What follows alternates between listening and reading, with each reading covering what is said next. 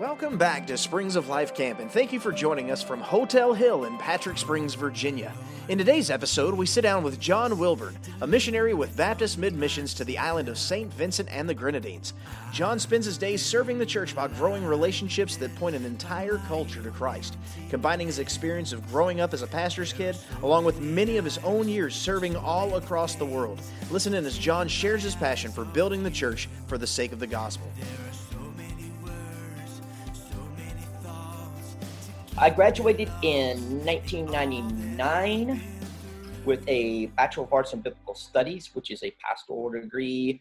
And then I started working there in the admissions department, and I graduated in 2002. I think it's 2002 with a Master's of Arts in Bible. And I loved Piedmont. Piedmont has played a big role in my life. In fact, I was called to missions before I came to Piedmont, but in Piedmont's where the call really kind of solidified in my heart. And so had a big influence upon my life. And my education comes from there. It's funny because I'm actually teaching at a Bible college now in the Caribbean, and I'm using the textbook that was used for me. I'm teaching a class next month on the life of Christ. Actually this month, the 34th of August. On the life of Christ, but I'm using the textbook that the professor used for me when I was like a junior at Piedmont Bible College, which is kind of neat to be able to do that. Do you remember who that professor was? Oh yeah, Wayne Willis. I know Wayne Willis. Wayne Willis, a man of God. And so he taught me that. And I thought it was, in fact, I'm using the actual textbook, which is very cool because, I can sit here, I see the old scribble that you make when you're a college student and all of that. And then you're taking it and now you're teaching it. So it's a neat thing. What's cool is Professor Willis, my wife has actually had the ability to go back, and she's actually taken some online classes with him, and she's actually getting ready to take her second online class with him now in 2020. Oh my God. Just faithful as faithful can be. That's right. And again, we get to hear, just by nature of what we do, we get to hear that over and over and over again. And that's what's cool about a platform like this is I'm telling you, just think about the layers of encouragement. That adds on lots of different levels. That's fantastic. Well, listen, so let's go back. So you were there in the 90s, late 90s or so. I had a tour there at Piedmont around that time. So, and we're talking about vans. One of the things I'm telling you, it seems like it's something that pops up in a lot of ministries, but there was a guy named Mr. Pietropalo. I know him. All right. So this guy, I remember going and we would meet in the chapel there at Piedmont. It was late after dinner, and we would load up into a van. We would go into a neighborhood. You remember? And we would go and set up in like an apartment complex. You smiling, you know exactly what I'm talking about. Oh, I remember. Now that man, I know that man since I was young. Now, his name's Carlo Pietropalo. The reason I know that is because when I was a little boy, he used to come to preach to minister at my dad's churches. And he would do his evangelism. And I remember as a freshman in Bible college, and sometimes you would be scared to death because for some of us, we have never been in a lot of experiences like that. You just go door to door, and knocking on those doors and going through. But I remember that. And it actually had an influence. It's funny because here, the interesting thing is here, people are very religious here in St. Vincent and the Grenadines. In fact, they are very open to the gospel. They love tracts here, which blows my mind. If you have we get barrels. We ship barrels every Christmas. Every Christmas you can fill a barrel with stuff from America and you get it shipped over for pretty cheap. And I'll take about 400 or 500 tracts. And those tracts, brother, they'll be gone before you know it because everybody, John, can I have a tract? Can I have a tract? Can I have a tract? Everybody take tract. And as far as door to door, you could do some of that here. Now, I found it's better to do things in a bit of a more focused way, but the door to door visitation is still open door for that here. To where I'm no longer in the States, but in a lot of parts of the States, if you tried door-to-door visitation, you wouldn't be in danger, but it wouldn't really have the impact that it used to have, it seems. I came from, of course, again, our lives have intersected in different points over the years and stuff. And, one of those periods where you were, doing one thing and I was doing another, one of the things that I was into, I was actually in the banking world. And one of the companies that I actually had workings with, it was an investment company that the way that they actually had individual sales reps actually start their business was by literally going door knocking in neighborhoods to pursue families, and to talk to them, again, to build, their business. And the thing is, it's interesting, exactly the way that you're describing about how, families aren't necessarily engaged, but, the children are all about it. I mean, again, it's just a total shift in the world right now. And that's way cool that they're so receptive there with the stuff like that. Sounds like a really cool opportunity for maybe a mission trip. It is. And what's interesting to me is they're very religious. Now, I'm in a community called Barrouallie, Barrouallie. That's how they say it. But there are so many there. If you include my area, and there's two areas, one area over a hill on the left-hand side and one area over a hill on the right-hand side, you got 10 churches. I'm not joking. We have 10 churches. We got Seventh-day Adventist. We have Anglican. We're going to have a Catholic. We have Primitive Baptist. We got churches everywhere. It's interesting because often when you think about a mission field, you think about a place that has not heard the gospel. But here, many people, I should say, are religious. They may not be saved, but they're very religious people, and they have a working knowledge of the gospel. And that's a struggle that I have because, they have the old saying, you have to get them lost before you get them saved. You have to show them that you need more than just that, but it's difficult because they're so open to the gospel. I was talking to an unsaved friend this morning. We were talking about, whether or not he's saved. And he said, well, I'm telling you, I believe in the Most High. Now, Most High is God over here. Pastor John, I'm telling you, I believe in the Most High. And I was trying to explain to him, you could believe in God, but still be unsaved. And it's almost impossible for him to grasp that. Because I said, you're saying, yes, I believe in God. And I said, but you have to do more than that. And so it's a blessing to have that open door. But at the same time, you have to, it's difficult because you have to actually get them to the point where they understand, you're not doing enough. You have to understand what it means to truly be saved. It sounds to me, as you're talking right there, man, I hear you just say they're open to the gospel. They're open to those conversations. It's all kind of in your face there. It sounds to me like these people that you're serving are open to just relationship, period. And they're craving that interaction. They are. They're very much, for them, the gospel is a mental thing. Now, thankfully, St. Vincent and the Grenadines, it's a very relationally connected community, particularly Barrouallie is a very relationally connected community, small community. Everybody knows everybody. Everybody has no problem with anybody. I mean, and it's geared towards interaction. It's hot here all the time. It's actually not hot. I mean, it'll be in the 80s just about year round, but you got the ocean right near us. So you get a nice sea breeze. Helps. But because it's hot, you're not going to be outside a whole lot all day. But around 5:30, 6 o'clock, when the sun starts going down, everybody's sitting out there. Everybody's either on their porch or they have their plastic chair out there on the road, and you can sit there and go by and chat and all of this. And it's a very relationally centered lifestyle, which is, which is something I've learned to really, really enjoy. It is. It's centered about relationships. That's awesome. And that's the gospel at its core, at its finest right there.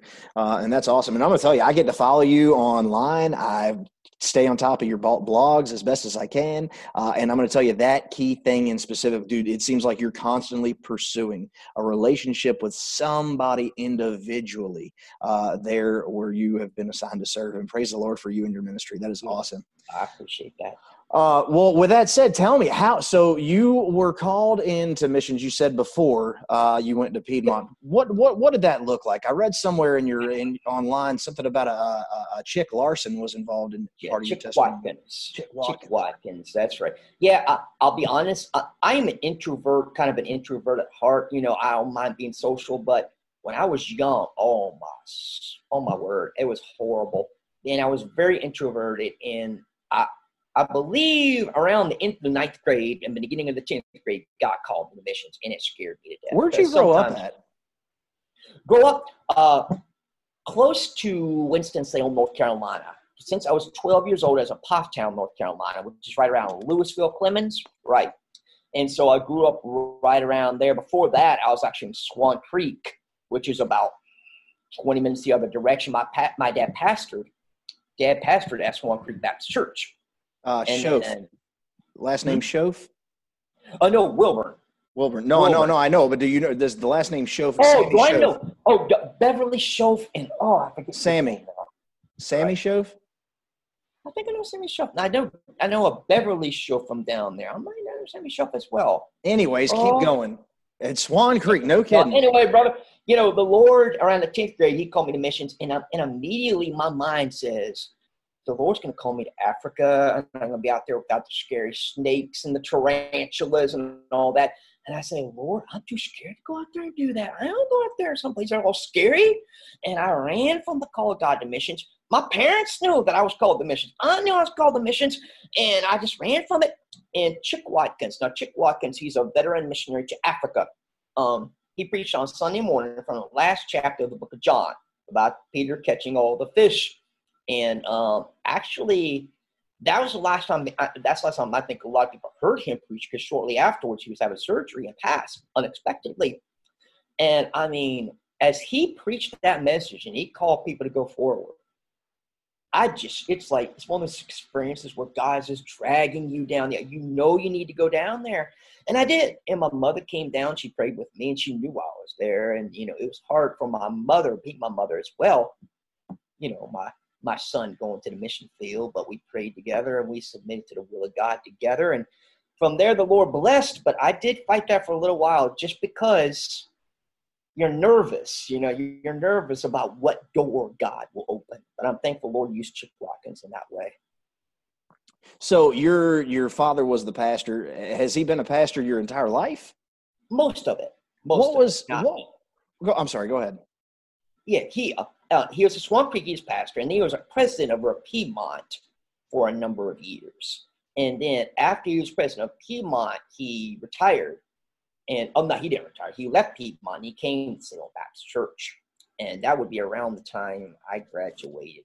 And a couple of years ago, about 3 or 4 years ago, Dad retired, and so now he's just enjoying retirement. All right, so let's go a little bit deeper, because I remember there's something called a PK, a pastor's kid. Tell me about your perspective as that growing up. What was it like having a mom and dad ministry like that? You hear a lot of times, where some folks, they kind of look negatively on something like that, or, however, but from your perspective, what's your thoughts growing up as a pastor's kid in ministry? Well, it is, in a way, I wouldn't say difficult, but it is a responsibility. I know when I was young, my father, he explained to me the last name Wilburn is a great honor. But because that's your last name, what you do wrong is going to reflect on me.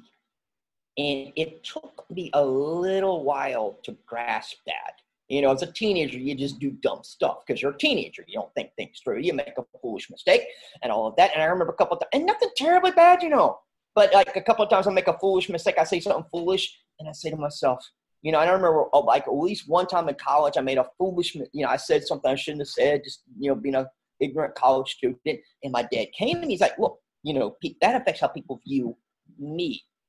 And what I had to do is get to the point where I said, you know what? I'm going to hold myself to a higher standard, but it's because I love my father. Because I don't want to, I don't want my father to pay a price for something that I do that's ignorant. Now, that could lead to bitterness. It can. But for me, it was just a challenge to say, you know what? I love my dad. And because I love my dad and I don't want him to be like disappointed or what have you, I'm going to raise myself to a higher standard.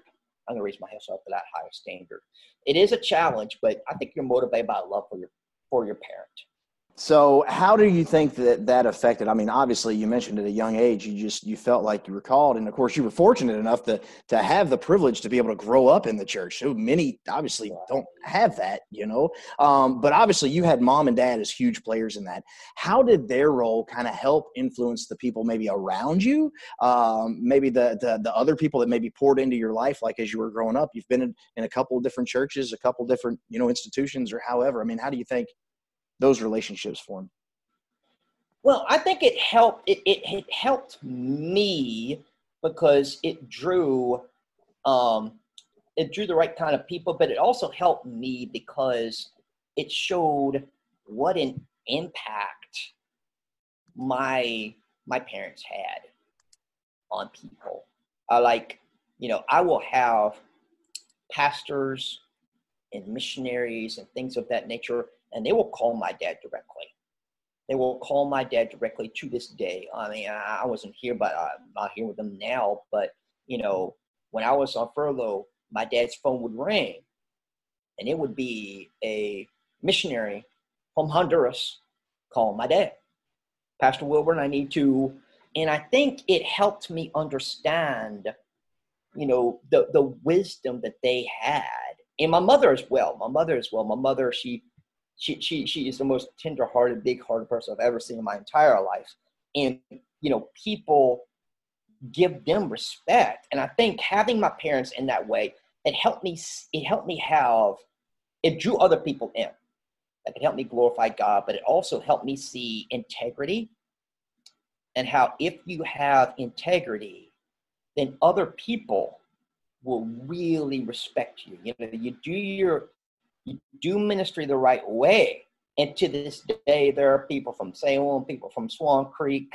My dad will go down to Swan Creek Baptist Church, be at a funeral. They still want him to be pastor, and it's because both of my parents live with integrity. And I've been able to apply that to ministry to where if you walk with integrity, you have that faithful, consistent walk, people respect you. People will, be drawn to you because you live your life that way. Well, I'll tell you, you keep mentioning Swan Creek. That's out in Elkin, North Carolina, is it not? Yep. So Swan Creek was actually one of our very deeply saturated alumni churches out there. And we have actually got several families that have started to reconnect back here at the camp. So kind of cool there. It's fun. It's fun. There's going to be a lot of people that tune into this thing that's true. Going to remember some things. Swan Creek's dear to me. Now, when I was 4, we left Duncansville, Pennsylvania. I don't remember Pennsylvania, but I remember Swan Creek Baptist Church. I remember Swan Creek. That's where I grew up till I was about 12. And so Swan Creek's dear to me because I remember those people and I remember that place, and so it was very, very dear to me. When I was a teenager, I came to Pottstown, but before then, that's where I grew up, was Swan Creek. You do Bible clubs. Was that something that you grew up as a part of when you were growing up, or were you in any other kid clubs? Not necessarily. Here, it's kind of a part of a culture here. Now, there's a couple of variations that you can do. It's basically, here Vacation Bible School is a huge thing because the children will come to it. But it's kind of, Bible club is something that a lot of churches do. Now, normally what they'll do is on a Friday, they will open up the church and children can come in and do Bible club. And so we used to do that. We used to always do that, but we had extra help. Now, right now, there's a lady who's going to start helping me, but it's just going to be me alone. And I don't feel comfortable doing that alone in a church. You can't control the kids, all that. So what I'll do is I'll just take the Bible club to the kids. I got some young people. I'll go by their house. The parents are okay with that. I'll sit down. We'll do a little Bible club right there. There's a park area down by the town squares. I'll go down there and the kids will come, and we just do it out in the open. But it's more of a structured thing, to where the children need to learn structure, to have something that teaches them right from wrong and all of this. So we'll sing songs, we'll do memory verses, we might play a game, we'll do Bible stories, kind of a 30, 35, 40-minute thing that you do. So normally, just about every day, I'll try to do at least one Bible club, whether that's at a park or I'll go visit somebody at their house. Man, brother, I'm telling you, man, just the passion that I'm hearing in your voice for these kids. And like I said, it comes from a place that, like I said, was planted deep in you a long, long time ago, man. Right.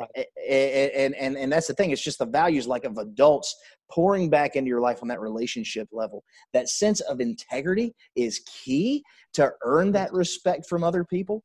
And man, I'm telling you, it sounds like the more that they're interested in what you're doing, the more they're apt to help you. And that's awesome. One of the things that God planted in us many, many years ago too is that philosophy of like, the days of simply being able to, put a witty sign out of a nice saying on a sign and turning the light switches on and saying, everybody's welcome, come inside.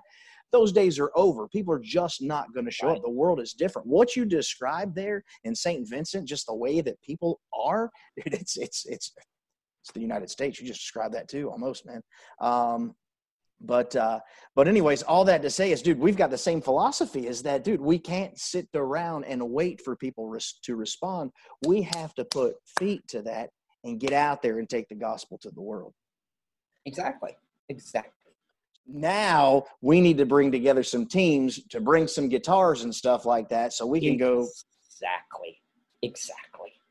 And we would love for that to happen. We would love for that to happen, and just pray that. And also, as far as things, pray the door stays open here, because it's a blessing to be able to walk up and down the road. People want track.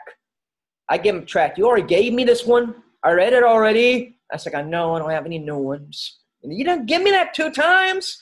So they take it and they read it. And so, it's a blessing, but just pray that door stays open. Pray it stays open. It only takes a spark to get a fire going, doesn't it? Exactly. Praise the Lord. Well, John, I tell you what, this has been fantastic. Thank you so much for your time this morning. Well, I appreciate you doing that. Really encouraging. Well, listen, we've got, like I said, we've got a lot of folks that'll be listening in on this. Do you have any just final words, maybe a special Bible verse or a significant quote, or maybe somebody impactful over just your life has poured into you on one specific thing that you can use and pass that on to encourage folks maybe in this time and season, and just as we plug along and do life together? Yeah. Well, like I said, when I was young, and I'll make this, when I was young, I really struggled with self-esteem issues. I was introverted. I felt like I was just, God can't use somebody like me. I'm such a backward, bashful, shy person and all this, and the Lord helped. But I remember when I was in the 9th grade, the Lord actually just gave him, as I always say, just gave him control of my life. And he used Jeremiah. We're in Jeremiah chapter 1. The Lord gives him a message, and he says, Jeremiah says, I'm a child. Now, he was upwards of 8. He was already a teenager. He was probably upward to manhood. So God says, don't say child. But then he says to Jeremiah, before I knit you in your mother's womb, I knew you. And that's not a direct quote. In fact, let me just take a moment, brother, come to Jeremiah chapter 1, because I want to make sure I read this the way it should be read. But it's the idea that God's plan, it was for Jeremiah specifically. It's for Jeremiah specifically before he was even born. Jeremiah chapter 1 verse 5, before I formed thee in the belly, I knew thee. And before thou camest forth out of the womb, I sanctified thee, and I ordained thee a prophet unto the nations. Now, to me, God says to Jeremiah, he's like, look, before your mother and father even met, before you were even an embryo, I had set you apart for a specific work. And often it feels like the Lord is not using us, or we are not worthy to be used by God. But the thing is, Jeremiah did not have to earn that plan of God. He just said, hey, you have it already? And so I think the encouragement I would give is, God has a plan for your life. I mean, before God even created back when there was just darkness, he had a plan for you. And my encouragement, find that plan. Whatever it is, find it, give yourself to it. Just take the plan of God and run with the plan of God, because you will never be satisfied if you're outside the plan of God. But when you find that thing that God set you aside before you were even born, there's nothing better in the world. I can tell you there's nothing better in the world than that. Praise the Lord. John, would you mind praying this out today, buddy? Thank you so much. All right, Father, it's such a blessing to sit here and just to share my heart. And I thank you, Lord, for Springs of Life and for the opportunity you've given to me to just share my heart, Father. And Lord, I thank you for the people of St. Vincent and Grenadines. I thank you for the people of Bar-Leigh who are open to the gospel. And Father, may I search for tender hearts, Lord. May I find tender hearts, but I thank you for the hearts that are tender. Lord, I pray that you would open new doors here, but I also pray for America. I pray for states that you would open doors there, and Lord, that we would each know that you have called us to a work. Lord, may we take the work you've given to us and do it for your honor and your glory. In Jesus' name I pray. Amen. Thank you for joining us from Hotel Hill in Patrick Springs, Virginia. You can learn more about John's work with Baptist Mid-Missions in St. Vincent, along with our other ministry partners at Alumni Central on springsoflifecamp.org. Please follow us on social media and subscribe to our pages to stay in the know from camp. Springs of Life Camp's outreach ministries is made possible by monthly donations and from your purchase of Springs of Life Camp's Creekside Coffee, available online and from a Creekside Coffee cup bearer near you. For general questions or comments and interest or suggestions for webcast interviews, please contact us at outreach@springsoflifecamp.org.